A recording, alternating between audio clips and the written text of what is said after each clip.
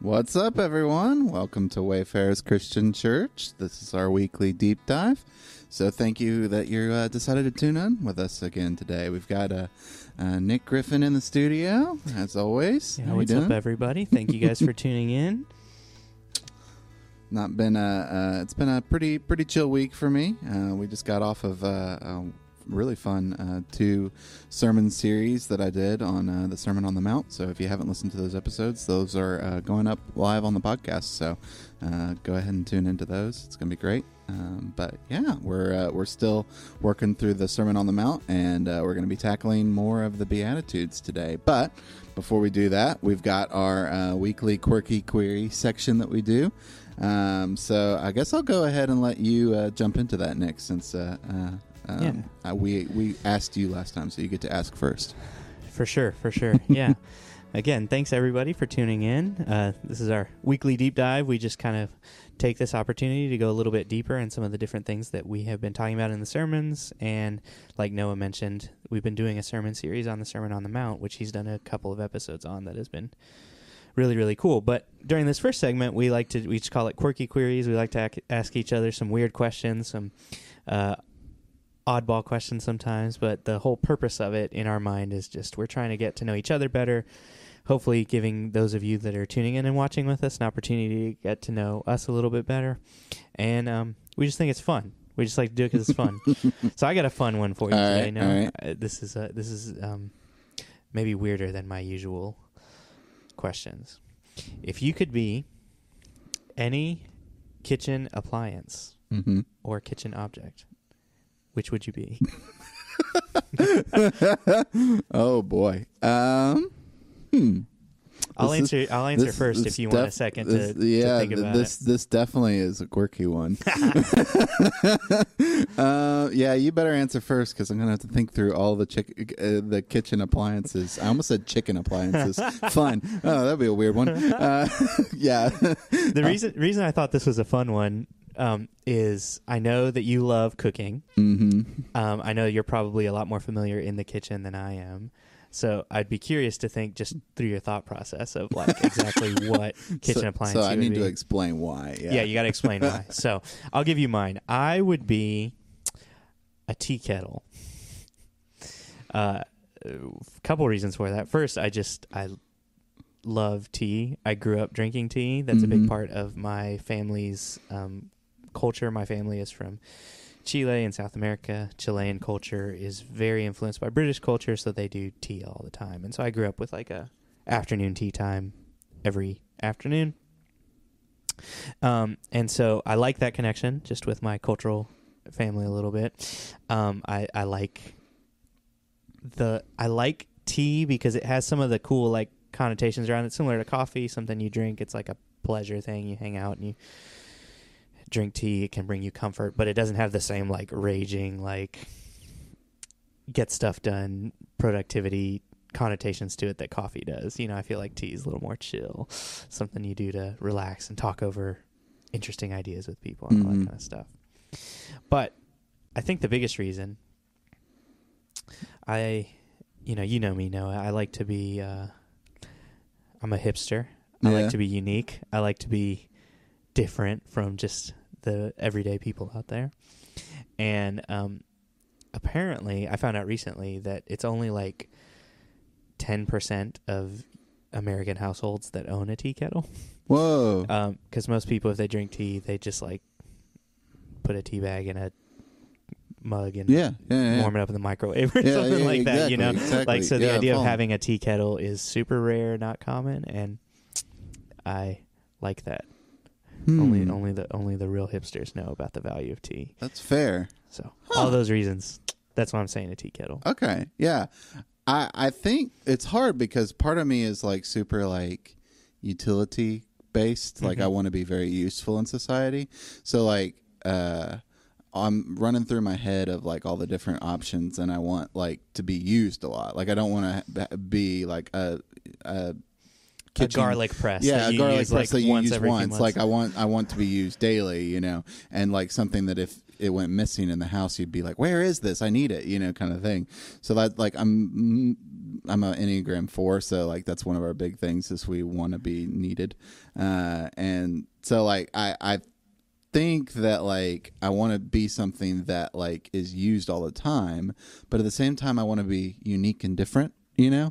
And so how can I come up with a kitchen appliance that's both like uniquely different than everything else, but also used all the time? And this is really, I'm gonna have to go back to the one that I said a couple weeks ago, where it's that hot water tower dispenser. Oh yeah, because like no one really has those. Right. They rarely just have like a hot water dispenser. It was.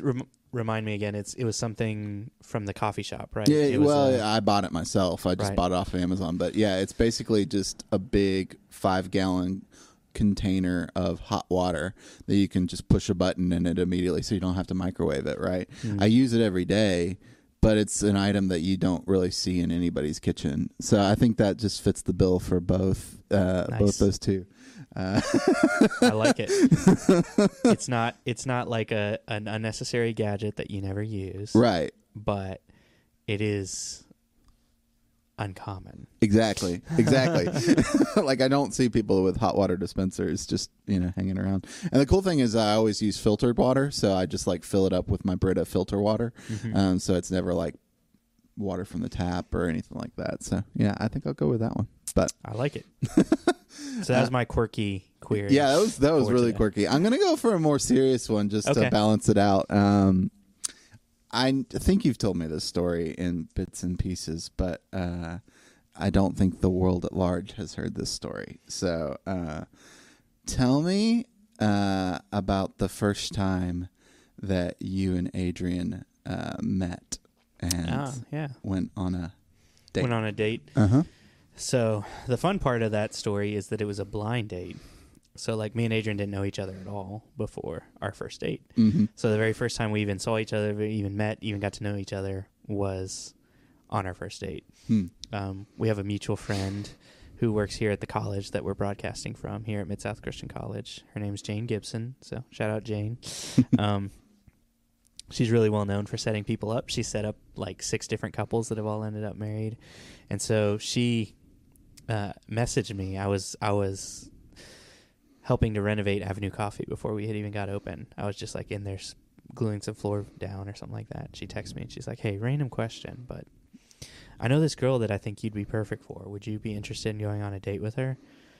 And I was just like, usually no. Like usually I'm not going to say yes to a blind date, but because it was Jane that was asking, I was like, well, I know she's got a good track record, so I'll give it a shot. And the other thing that helped was Jane was like, I already asked her, and she already said yes if you would say yes. So it was like a real low risk situation where I just knew she already said yes. So she gave me her phone number. I called Adrian up, and I just said, it's kind of weird, but I was like, hey, do you want to get coffee somewhere? And so went to a coffee shop here in Memphis, and we wanted it to be like low key because we didn't know each other at all. So I wanted it to be What coffee shop, by the way? We went to Otherlands. Otherlands, okay. Yeah. Yeah. I know. There weren't many options back then. This was pre all of the coffee shops in town. So your options at the time were Cafe Eclectic, Otherlands, and Java Cabana. And so Otherlands was the least offensive of those. And mostly I just thought it'd be a big enough spot that we could like find a table somewhere and talk. It's big. And so that's what we did. We just got some coffee and got a table and talked, and it was awesome. We really connected, had a lot in common. The thing I liked the most about Adrienne too was that she was like actually it was like a real conversation. It wasn't just like pleasant surface level talk. It wasn't just like how are you doing? Fine. How are you? Fine. Like it was more of a engaging and interesting conversation. We just talked about our families and our faith and all kinds of different things, and I was pretty convinced at that point. It took several more months to convince Adrienne, but the first date was great. And so, I mean, I don't even think we ended the first date before I was already asking her. I was like, hey, we should do this again, right? So she was like, yeah, sure. So I think we went to a concert on our second date, which was fun as well. But Yeah, that was the first time we met. Oh. So I'd figured I'd ask that one because it's a fun. I don't feel like anyone knows the story. Thing. Yeah. Mm-hmm. So. Yeah. No, that's good. We're trying. Like I said, we're trying to use this early segment just more opportunities for those of you that have been tuning in to get to know us a little bit better. And we've talked about before, we're hoping to start having some guests on the show too. Yeah, I'm excited for that. I'm hopeful that this segment at the beginning will be a cool opportunity to get to know the guests we have on the show a lot of times too. So just be on the lookout for that in those future episodes, those future guests. I think it'll be something that's really cool, something really interesting.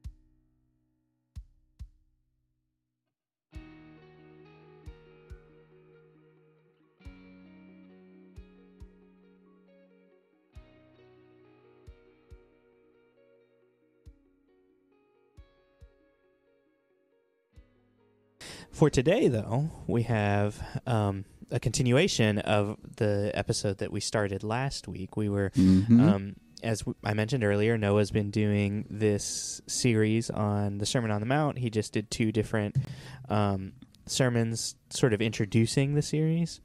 And the famous introduction to the Sermon on the Mount is the Beatitudes, which is this series of statements Jesus makes where he lists out the kind of people who are blessed.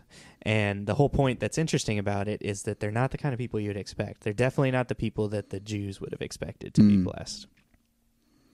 And the list is very famous and something that you're probably familiar with if you've grown up in church. But what's difficult about those things that we grow up with in church is that it is tough sometimes to know what that really looks like in a not theological way. We lots of times, the example I use all the time is like the word grace. Grace is a word that doesn't get used very much in everyday life. So we all know of it as a religious term, but like in everyday life, what does grace mean? And the Beatitudes can be similar, I think. We think, oh yeah, blessed are the meek, blessed are the poor in spirit, and things like that. But as far as understanding what that really means, I think sometimes we need a little bit of help. So what's been cool is for these last couple of weeks, what Noah's done is he has been pulling out other passages, also from the Bible, that give us examples of people who would fit into these categorizations of people that are blessed by God. Because I think part of what we're trying to show is that it's not like God just decided with Jesus onward that these are the kind of people that he would favor. Jesus is kind of just informing us of something that should have been clear to you if you had been reading the scriptures all along, which is just that these are the kind of people that are blessed by God, and they may not be the kind of people that you expect. So it's been cool to kind of go through these stories of examples of these people, and I'm hopeful that they're helping me, and hopefully I'm hoping that they're helping you all as well to get a more full real-life picture of exactly what the types of people Jesus describes are. So where did we end last week? We ended last week on those that hunger and thirst for righteousness, and you talked a lot about that, which I thought was amazing. Right. We just really covered all the issues related to that, and I read the story from the woman that is asking a unjust judge for justice, and just continues to ask for justice, even though the unjust judge will not give it to her, and just through repeated asking of it, eventually the judge just is like, I want to get rid of this person. I'll do it, even though he's not doing it for moral reasons. He's just doing it to get rid of her. But she does get her justice as a result. And so I felt like that was a great story to sort of end on. And yeah, you knocked it out of the park when we were talking about it. So I thought it was great. It is something that I've thought a lot about here recently. And one other thing that I did want to add to it too, because I have become also very convinced that a part of what it means to live the Christian life is to sometimes forego the justice that is due us. Sometimes you sort of say, I'm not going to take revenge. I'm going to let God be the one who avenges, and I'm not going to pay back an eye for an eye and things like that. But I think what's so incredible about the fact that Jesus mentions this in the Beatitudes is that he's being very clear, like, even if I'm asking you to turn the other cheek, even if I'm asking you to take up your cross and value others above yourself, that doesn't mean that God is no longer a God who cares about justice. Yeah. And in fact, if you're one of those people who just cares so much about it that it's like food and water, you just hunger and thirst for that justice, then you are exactly the kind of person that God is focused on, and that's a good thing, Even if you're turning the other cheek, even if you are following the way of Jesus, the way of Jesus is still a way for people who hunger and thirst for righteousness and justice. So, what's the next one following that? All right, let's go ahead and get started. So, I love how he lays out the Beatitudes with the next one, because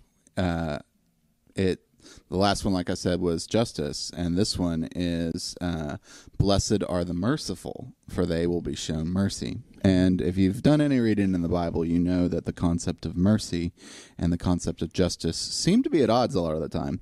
And I honestly think that he purposely puts mercy right after justice to sort of give you the other side of that coin.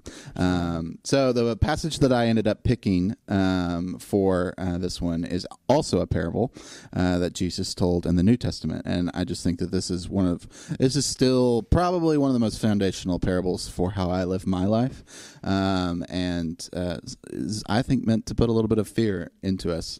So I'll go ahead and start. This is the parable of the unmerciful servant. Then Peter came to Jesus and asked, Lord, how many times shall I forgive my brother or sister who sins against me? Up to 7 times? Jesus answered, I tell you, not 7 times, but 77 times. Therefore, the kingdom of heaven is like a king who wanted to settle accounts with his servants, and he began the settlement. A man who owed him 10,000 bags of gold was brought to him. Since he was not able to pay, the master ordered that he and his wife and his children and all that he had be sold to repay the debt. At this, the servant fell on his knees before him. Be patient with me, he begged, and I will pay back everything. The servant's master took pity on him, canceled the debt, and let him go. But when the servant went out, he found one of his fellow servants, who owed him 100 silver coins. He grabbed him and began to choke him. Pay back what you owe me, he demanded. His fellow servant fell to his knees and begged him, Be patient with me, I will pay it back. But he refused. Instead, he went off and had the man thrown into prison until he could pay the debt. When the other servants saw what had happened, they were outraged and went and told their master everything that had happened. Then the master called the servant in. You wicked servant, he said, I canceled all that debt of yours because you begged me to. Shouldn't you have had mercy on your fellow servant just as I had on you? In anger, his master handed him over to the jailers to be tortured until he should pay back all he owed. This is how my heavenly Father will treat each of you unless you forgive your brother or sister from your heart. That is definitely a difficult one, parable that I think of often myself. So, did you want to start off with just your general thoughts on it, and we can kind of talk about it then? Absolutely. Well, I think the reason I think about this one a lot is just because it is the flip side to the hunger and thirst for righteousness idea that I think is a good balance that does need to be emphasized often. We like to, it's easy. It feels good to focus on righteousness and justice sometimes. That's something that feels satisfying to see someone who's done wrong get what is owed them. It's very satisfying. It feels very good. What does not feel as good is forgiving somebody and being merciful and forgiving the debt that's owed them, foregoing the punishment that they deserve, all that kind of stuff. Like if I wrong you and then you sort of waive the consequences of that against me, that doesn't feel as good. It's not as satisfying as like the justice that you could get if I adequately got what I deserved. On the other hand, though, that feels great for me as the one who is forgiven. Right. That does feel really good. And so I think what's really interesting about this is that I see Jesus sort of leveraging how good it feels to be forgiven as a force that it should help us forgive other people. Mm-hmm. So it's easy to ask for justice. We're all like, yeah, no, absolutely. I want people to get what they deserve. I want wrongdoers to get what's coming to them. It's a lot harder to ask people to be merciful. Yeah. And what we really see here is Jesus sort of leveraging that joy that we get when we are forgiven and showing us a way where we can use that to forgive others. Because I think the big thing about this, obviously the big point of this whole parable, is that the bigger debt was the one that the servant first owed, that huge debt that he owed to the master. He's forgiven a really, really big debt. And then he turns around and tries to like hold up another servant for a much smaller debt. Yeah. And the whole point is just that we should be always aware of how much we have been forgiven of and how much mercy we have received, and the sort of joy and pleasure that we get from that mercy that we have received should motivate us to also forgive other people. So that's kind of how I've always looked at it. Yeah. Is that what you have thought as you've heard so this? So I definitely think along those terms. I think that one of the things that I've had a hard time with is exactly what you're talking about, which is the paradox between upholding and seeking righteousness, justice, right, and also being merciful to people that ask for it, right? And I do believe, unfortunately, this happens a couple times in Scripture. I do believe that we are sometimes required to forgive people even though they don't ask for forgiveness. You can look at examples of Jesus on the cross forgiving his very tormentors even though they never ask for it. They say, he tells them on the cross, Father, forgive them, for they don't know not what they do. And then there's another account in Acts where Stephen is literally being stoned to death by the Jews, and he prays to God, Lord, forgive them for this sin.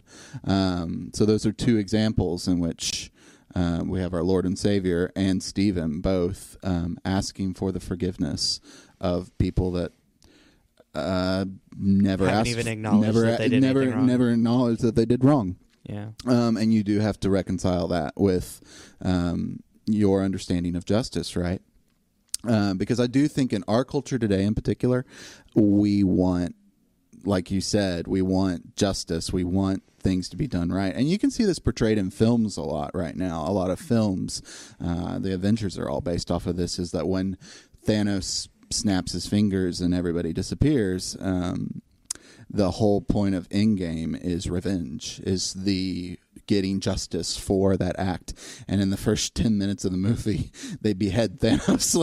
It's a really big sort of glorification of justice in that moment, where they enact this justice. And I don't think you find that the side of mercy is much displayed in film today.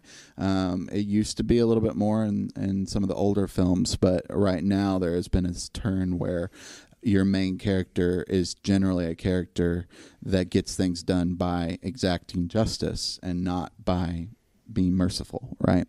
And so I, in my own life, have always felt that it's a paradox in terms, like there are some situations where you call out justice, and that there are other situations where you call on mercy. And we've talked about this concept a little bit about how in Scripture it talks about being wise and being able to discern which situation demands which action, right? And wisdom is something that you actually call for and pray to God for, to be able to give you the right knowledge. But I will say that in my own life, one of the things I've always felt has been, if I were to err on one side of this fence between the justice of and seeking justice on people, and then also being merciful, I would rather err on the merciful side, because this is exactly how I am going to be judged as well. That's kind of the whole point of both the parable and this, is blessed are the merciful, for they will be shown mercy, right? And so it's almost as if God will judge you as harshly as you judge other people, you know? And so if you tend to seek justice for other people, and you are very justice mindseted, just recognize the fact that God will be very justice mindseted with you, you know? And if you tend to be a little bit more merciful with people, just recognize that God will probably be more merciful with you. And I don't think that is wrong in any sense. I'm just saying that God tends to deal with people how you deal with people, you know, like he tends to deal with you how you deal with others, and whatever kind of criteria you give on people is generally the criteria he puts on you. And I think that has always made me want to side a little bit more on the mercy side, just because I know how I act, and I know I require a lot of mercy in my own life. And yeah, that has always been my driving force for sort of wrestling with this sort of paradox that we have between justice and mercy. Does that make sense? Absolutely, for sure. It's I've never noticed what the point you made about how they're located side by side, you know. And one thing I did notice just as you were reading through it was just the way that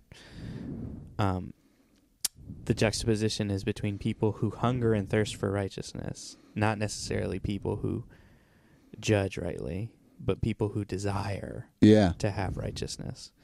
But what it is people who are merciful. So I think the point I get out of that lots of times is that we need to be like that woman who is asking the judge to bring justice. Not necessarily like Batman, where we go and seek justice on our own. But when it comes to mercy, that's something that we're responsible for ourselves. We are the ones who can be merciful. And I think that's a good application of that. Lots of times in our own lives, that's something we actually have control over. We can be merciful. Lots of times we don't have control over justice and judgment and righteousness. And so that can be a time where we just take the position of those who plead for it. Yeah. And that can kind of be the difference between those lots of times. Yeah, that's great. All right, so let's move on then. This one is, I would say, the most interesting of the Beatitudes, mainly because this phrase doesn't appear in the Bible a lot. And I'll talk a little bit about the word pure, but then and then we'll go right into the passage, because I didn't pick necessarily a story with this one. I ended up picking a passage from the Psalms that I thought really kind of clarified some things with this. So this is, blessed are the poor in heart, for they will seek God. Not poor. Sorry, I said poor, but I meant pure. Blessed are the pure in heart, right. For they will seek God. Pure is an interesting word, and you've actually probably done some study on this, so you could probably chime in here too. But pure, as much as I can tell from this word, doesn't necessarily mean morally pure as much as it means like clean or unclean. And there's a lot of Jewish understanding of clean and unclean in the Old Testament. Right. There were animals that they touched that were considered unclean, that would then make them unclean. And so a lot of what I'm reading in this is not necessarily about the morals of a person, but a lot more about their status as a clean or unclean heart, right? Is there anything do you have any things you want to add to that? I could talk about this for a while. Yeah, I figured. We won't go into it just for y'all's sake, because this could be a whole nother deep dive. And I wasn't just prepared ahead of time. I've never noticed this before, Noah. This is a really interesting point you just brought up. Noah's mentioned it. I've been personally studying this topic of clean and unclean in the Old Testament and the New Testament and everything for a couple of years now at this point. And so I had never noticed that was the word that was used here. Lots of times the English translations kind of hide it, you know? Mm-hmm. But while you were talking, I just tried to look it up here on my phone. And yeah, it is. The word pure there is the Greek word katharsos, mm-hmm. which means clean. And it is the word that for the Jews and in the New Testament is the word that's most often used for clean and unclean animals and food as they relate to the Levitical law. You know, the most common one people are familiar with is pigs. You know, the Jews didn't eat pork because pork was unclean. It was katharsos is what they say. You put that A in front of the word and it means the version of that, the opposite of that. So katharsos is clean, akatharsos is unclean. And in the Old Testament, in the Septuagint, in the Greek version of the Old Testament, they would call that animal akatharsos. And so it is interesting here that Jesus is saying, blessed are the katharsos, the pure in heart specifically, he mentions. And what this makes me think of is another passage we spent some time talking about weeks ago in our deep dive, where we were talking about this difficult passage where Jesus brings up the unforgivable sin. And he talks a lot about the importance of your words. And if you look at kind of the sort of greater context, actually, it may not be in this passage. I may be telling you wrong. Actually, okay. Don't take that completely. There is a particular passage. It may be that unforgivable sin one. It may actually be a different passage in Mark, now that I'm thinking about it. But what's happening in the context is that the Pharisees are upset with Jesus because his disciples don't wash their hands before eating food, which is a sort of update to the Levitical law that the Jews had been practicing at that time. It's not something that's ever listed directly in the Old Testament law, but the Mark Jews... 7, it's the Mark 1. 7. Mm-hmm. So they had become so sort of specific about avoiding unclean things that they were worried that if they touched something unclean, like touched a pig or something, and then went to eat, even if it was clean food, even if it was like steak or something that's not on the unclean list in the Old Testament, the fact that they had touched that pig before and now touched the food meant that it was unclean now, and that they were unclean at that moment. And let me just pull up the actual passage, because I think there is a really interesting point Jesus makes here. I'll just read it here. It's Mark chapter 7, starting in verse 5. So the Pharisees and teachers of the law asked Jesus, "Why don't your disciples live according to the tradition of the elders, instead of eating their food with defiled hands?" And that word specifically is this idea of common, defiled by the uncleanness, so to speak. And he replied, and this is where he brings up the heart, which is interesting. Isaiah was right when he prophesied about you hypocrites, as it is written, "These people honor me with their lips, but their hearts are far from me. They worship me in vain. Their teachings are merely human rules. You have let go of the commands of God, and you are holding on to human traditions." And then he talks about how they're really specific about which things they which Old Testament laws they follow and which ones they don't. He talks about how they're just kind of picking and choosing at lots of stuff and not understanding what's important in them. But if you skip down to verse 14, Jesus said again, "Listen to me, everyone, and understand this. Nothing outside a person can defile them by going into them. Rather, it is what comes out of a person that defiles them. He says it pretty common. The disciples are confused. They're like, what does that mean? That's a common theme in Mark. The disciples have no idea what's going on. And Jesus responds in verse 18, "Are you so dull?" he asked. "Don't you see that nothing that enters a person from outside can actually defile them? Nothing can make them koinos from the outside. For it doesn't go into their heart, but it goes into their stomach and then out of their body." And he went on, "What comes out from a person is what defiles them. For it is within, out of a person's heart, that evil thoughts come: sexual immorality, theft, murder, adultery, greed, malice, deceit, lewdness, envy, slander, arrogance, and folly. All of these evils come from inside a person, from their heart. And that's what defiles a person." And so he makes this really big point of just showing that the real thing you have to worry about being clean is your heart. Yeah. And the types of things that can make your heart unclean are these things he lists, sexual immorality, theft, murder, adultery, greed, malice, deceit, lewdness, envy, slander, arrogance, folly. Those are the things that dirty up your heart. And out of that person's heart, then that sort of uncleanness will emanate. And so Jesus is contrasting, I think, in this Beatitudes, saying, don't be those kind of person. Be the people who are pure in heart, or clean in their heart, and free from all of these things that would make you unclean. Yeah, no, that's perfect. And I think the passage I had selected is actually from Psalm 119. And we're not going to read the whole psalm because it's the longest psalm in the Bible. It's a beautiful psalm, though. If you get some time, go ahead and read it. 119? Yeah, 119. Yeah, it's actually set up as an acrostic, Hebrew-wise, so that every letter of the Hebrew alphabet, every line of the psalm starts with that same letter. So it's really cool. You go all the way through the ABCs of the Hebrew alphabet. And so if you're trying to learn Hebrew, just pull up Psalm 119 and you'll see like the nice. Aleph, Beit, Gimel, Dalet kind of stuff. It's really cool.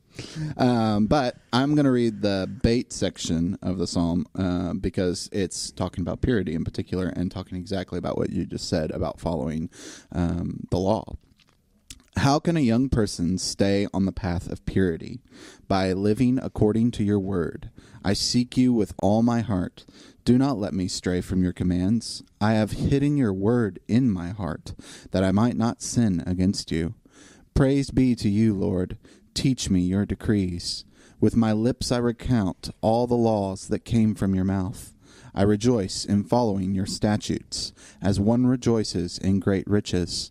I meditate on your precepts and consider your ways.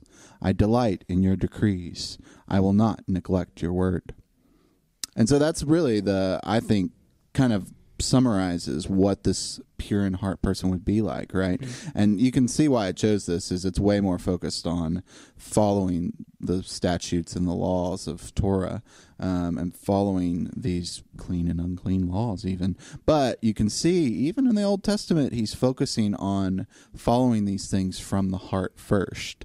And that's, I think, what the Jews missed. They thought it was all about action and not about heart. And I think that they really have taken it to an extreme by the time we get to these Beatitudes, where they really don't care about what they're doing and why they're doing it. They're just doing it because it sets them apart from Romans, and I think that that's really where Jesus brings this Beatitude home, especially, like the ending of their promise is that, like I said, each of the Beatitudes has like a little bit of an ending where they all receive something as a reward for what they're doing. And the reward for them is they'll get to see God. They'll become so holy that they get to be in the presence of God and actually see him.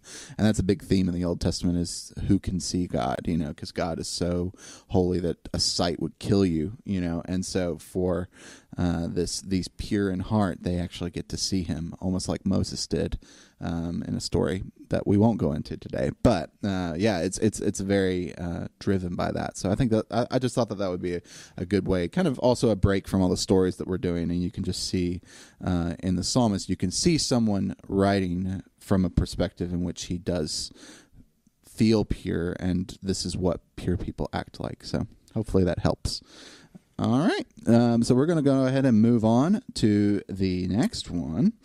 This is one that I feel like I wish we had Adrian on for, because I see Adrian as like really, really living this out well. But blessed are the peacemakers, for they are the called children of God. The passage I picked for this one is in Exodus 32. This is going to be a long one, but I think it's worth it. We're also going to go back to Moses again, because Moses just oftentimes, anytime I've looked at the Beatitudes, I can just see a lot of how Moses has lived out a lot of these in his life. So we're going to go back to Moses for this one. But this is the golden calf story. So some of you may know this. I will confess that I knew this story, but I only knew the first half of it and did not know the latter half, and we're going to focus on the latter half today. But I'm going to give you the whole story just for context's sake. When the people saw that Moses was so long in coming down from the mountain, they gathered around Aaron and said, "Come, make us gods who will go before us. As for this fellow Moses who brought us up out of the land of Egypt, we don't know what has happened to him." Aaron answered them, "Take off your gold earrings that your wives, your sons, and your daughters are wearing, and bring them to me." So all the people took off their earrings and brought them to Aaron. He took what they had handed him and made it into an idol cast in the shape of a calf, fashioning it with a tool. Then they said, "These are your gods, Israel, who brought you up out of Egypt." When Aaron saw this, he built an altar in front of the calf and announced, "Tomorrow there will be a festival to the Lord." So the next day the people rose early and sacrificed burnt offerings and presented fellowship offerings. Afterward they sat down to eat and drink and go up to indulge in revelry. Then the Lord said to Moses, "Go down, because your people, whom you brought up out of Egypt, have become corrupt. They have been quick to turn away from what I commanded them, and have made themselves an idol cast in the shape of a calf. They have bowed down to it and sacrificed to it, and have said, 'These are your gods, Israel, who brought you up out of Egypt.' I have seen these people," the Lord said to Moses, "and they are a stiff-necked people. Now leave me alone so that my anger may burn against them, and that I may destroy them. Then I will make you into a great nation." But Moses sought the favor of the Lord his God. "Lord," he said, "why should your anger burn against your people, whom you brought out of Egypt with great power and a mighty hand? Why should the Egyptians say it was with evil intent that he brought them out, to kill them in the mountains and to wipe them off the face of the earth? Turn from your fierce anger, relent, and do not bring disaster on your people. Remember your servants Abraham, Isaac, and Israel, to whom you swore by your own self, 'I will make your descendants as numerous as the stars in the sky, and I will give your descendants all this land I promised them, and it will be their inheritance forever.' Then the Lord relented and did not bring on his people the disaster he had threatened." And we'll go ahead and end there. So this passage is pretty well known. The people of Israel sin in making this calf instead of worshiping Yahweh, even though the very 10 Commandments that Moses is getting say not to. Right. It's almost as if, like, even before they even get the law that they're supposed to be following, they break it.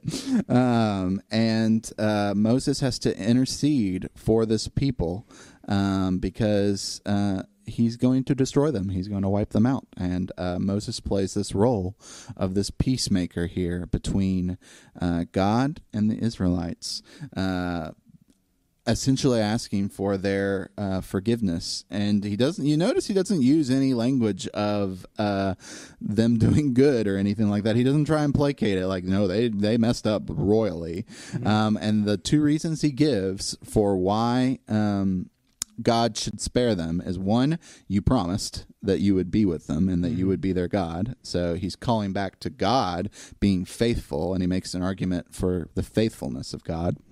And then two, he says, other nations will think you're a bad God if you wipe them out, because they will think that if you do wipe them out, you weren't actually powerful enough to save them, and so your reputation is on the line as well as a god among all the other nations. And those are the two arguments that Moses gives, and they're pretty fair arguments. And God relents as a result of this. This has been a problematic one for a lot of people, just theologically, like how can God change his mind? All of these different things. We're not going to get into that today.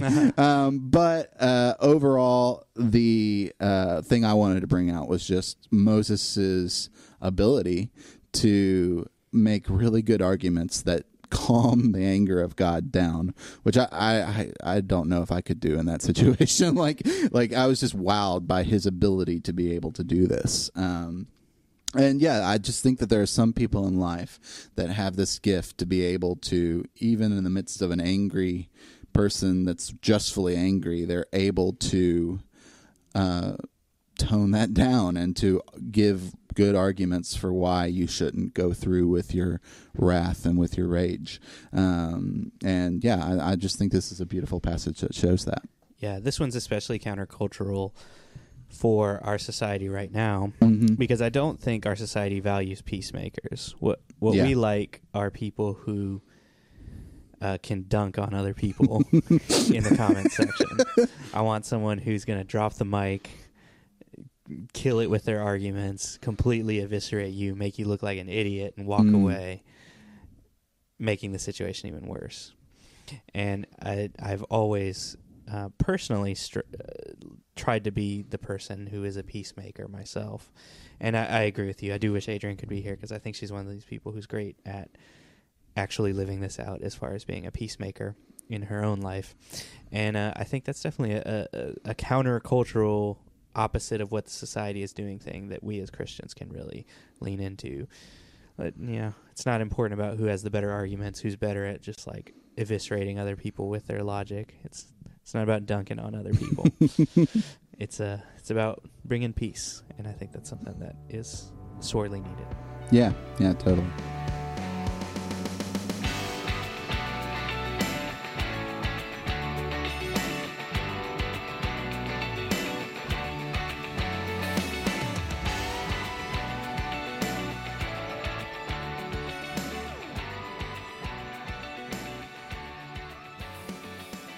All right, so we're going to move on to the last one here, and I thought that it would be appropriate, instead of trying to go to an Old Testament for this one, I figured that we'd just read a lot of the sufferings of Jesus in his crucifixion scenes, because I think that this one I don't think a story matches this better than Jesus himself living this one out. So the last one is, "Blessed are those who are persecuted because of righteousness, for theirs is the kingdom of heaven."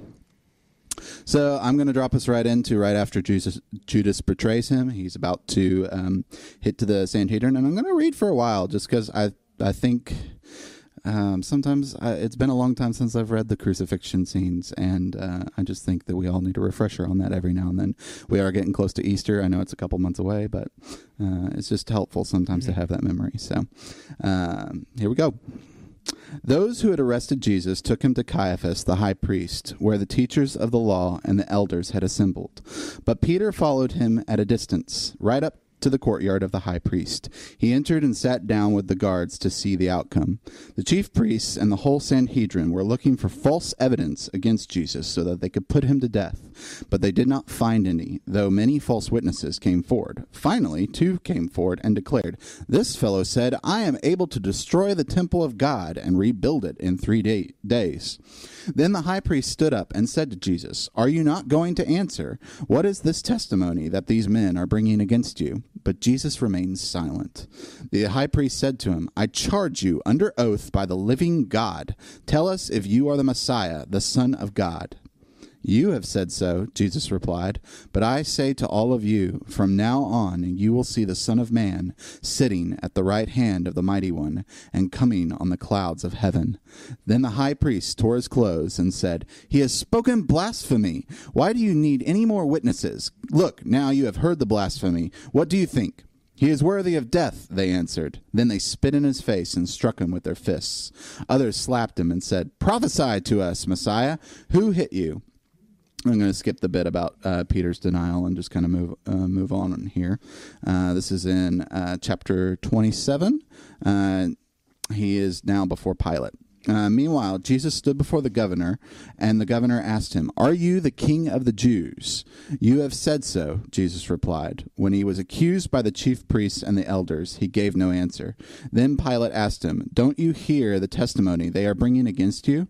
But Jesus made no reply, not even to a single charge, to the great amazement of the governor. Now it was the governor's custom at the festival to release a prisoner chosen by the crowd. At that time they had a well-known prisoner whose name was Barabbas, who, when the crowd had gathered, Pilate asked them, "Which one do you want me to release to you, Jesus Barabbas or Jesus who is called the Messiah?" For he knew it was out of self-interest that they had handed Jesus over to him. While Pilate was sitting on the judge's seat, his wife sent him this message: "Don't have anything to do with that innocent man, for I have suffered a great deal today in a dream because of him." But the chief priests and elders persuaded the crowd to ask for Barabbas and to have Jesus executed. "Which of the two do you want me to release to you?" asked the governor. "Barabbas," they answered.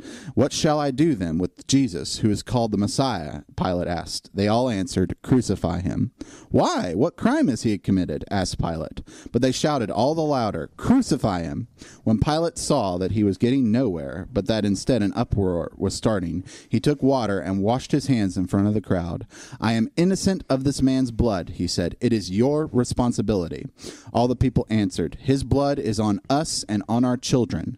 Then he released Barabbas to them, but he had Jesus flogged and handed over to be crucified. Then the governor's soldiers took Jesus into the praetorium and gathered the whole company of soldiers around him. They stripped him and put a scarlet robe on him, and then twisted together a crown of thorns and set it on his head.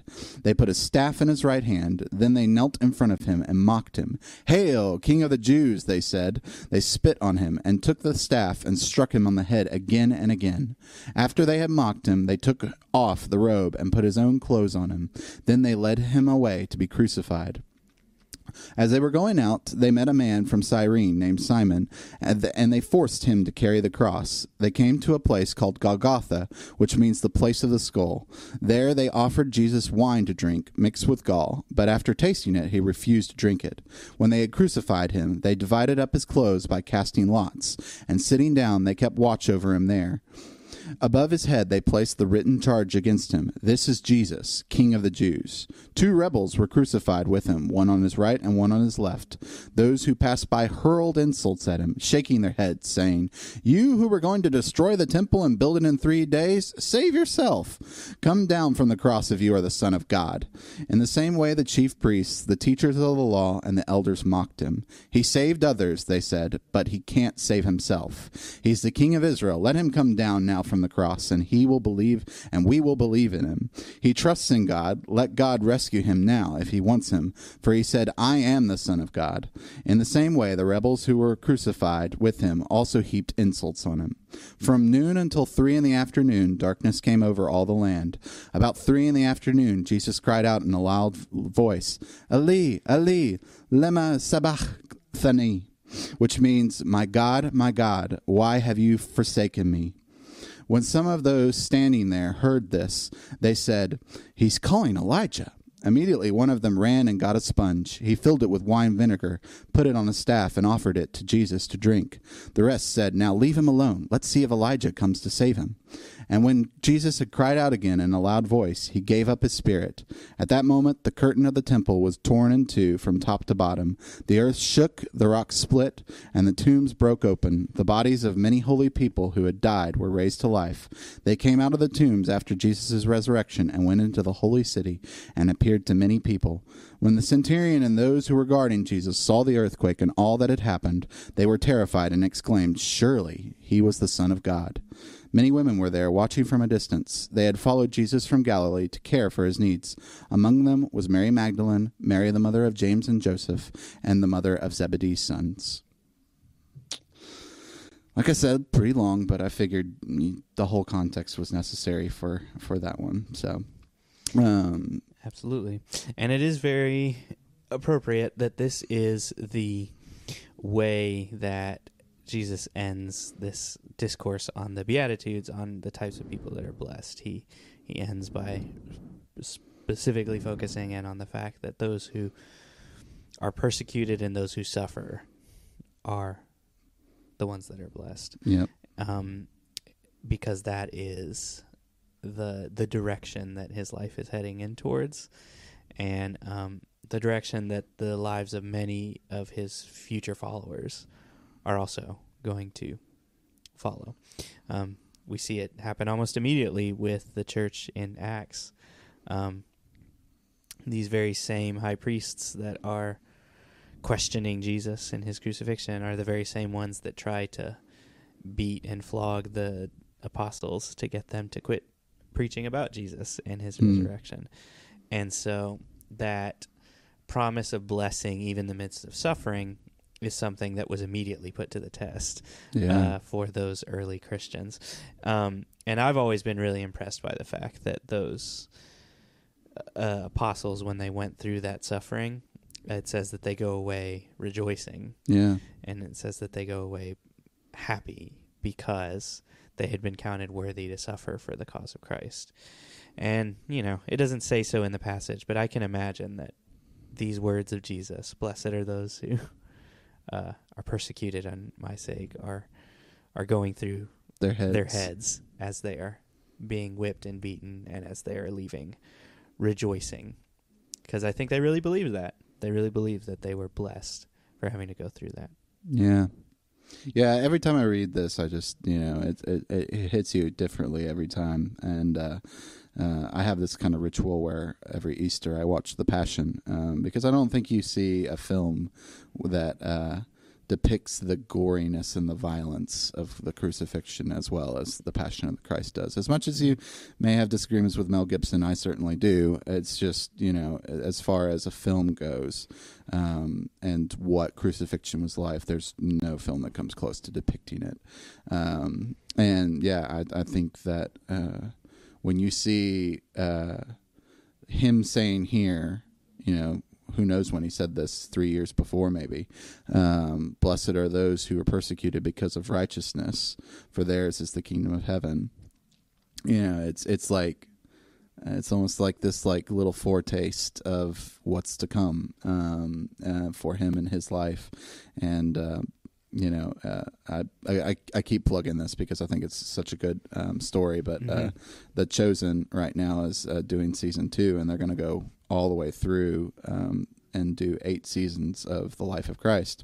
And the director has gone on numerous times. 8 seasons? 8 seasons, yeah. Oh, okay. And the director has gone on numerous times saying that I think it's season 6 or 7, which will be the crucifixion season.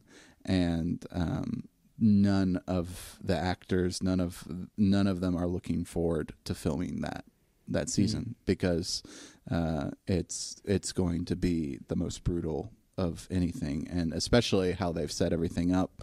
They have a lovely episode where Jesus is hanging out with children, and it's beautiful, and it's just how they are depicting Jesus in this show is just you just really relate to him as a human, and it's just it's just going to be an emotional moment when we get to that season in The Chosen, because it's awful, and so I just felt like ending there seemed like the best because there is hope in this blessedness, that in going through that there is hope of resurrection, there is hope of new life, there is hope that God will be with those people and specifically favors those people. So yeah, absolutely. And that idea is something that we think is really important for Christians to always keep at the forefront of their mind, so that when we do go through sufferings, we are not the kind of people who moan and complain, but are rather the people who can really see it for the blessing that Jesus says that it is. Yeah. But that's a hard teaching, as are a lot of the teachings of Jesus. They're very hard, very difficult, very counterintuitive. And so that's what we see in a lot of the Sermon on the Mount, is we see Jesus really laying out the vision that he is laying out for his followers and his disciples. So we're going to be continuing that series this Sunday. I'm going to be back at it myself on back Sunday. on the pulpit, or lack Noah thereof. gave me a really fun one to come back on, where we're going to be talking about Jesus's claims that he is not, in fact, abolishing the law, but rather fulfilling it. So I think there's a lot of really, really interesting, really cool stuff in there that really helps us understand the whole of the New Testament, especially. I think if we don't get Jesus's words right in that part, we can really misunderstand a lot of what Paul and John and Peter are saying in other points in time in the New Testament. So it's one of those foundational things that I think is really important to get. So I'd encourage you, tune in this Sunday. We'd love to see you there. Sunday evening, 7 o'clock, right here, Facebook, YouTube, wherever it is that you're tuning in from. We would love to see you there. We will see you all then.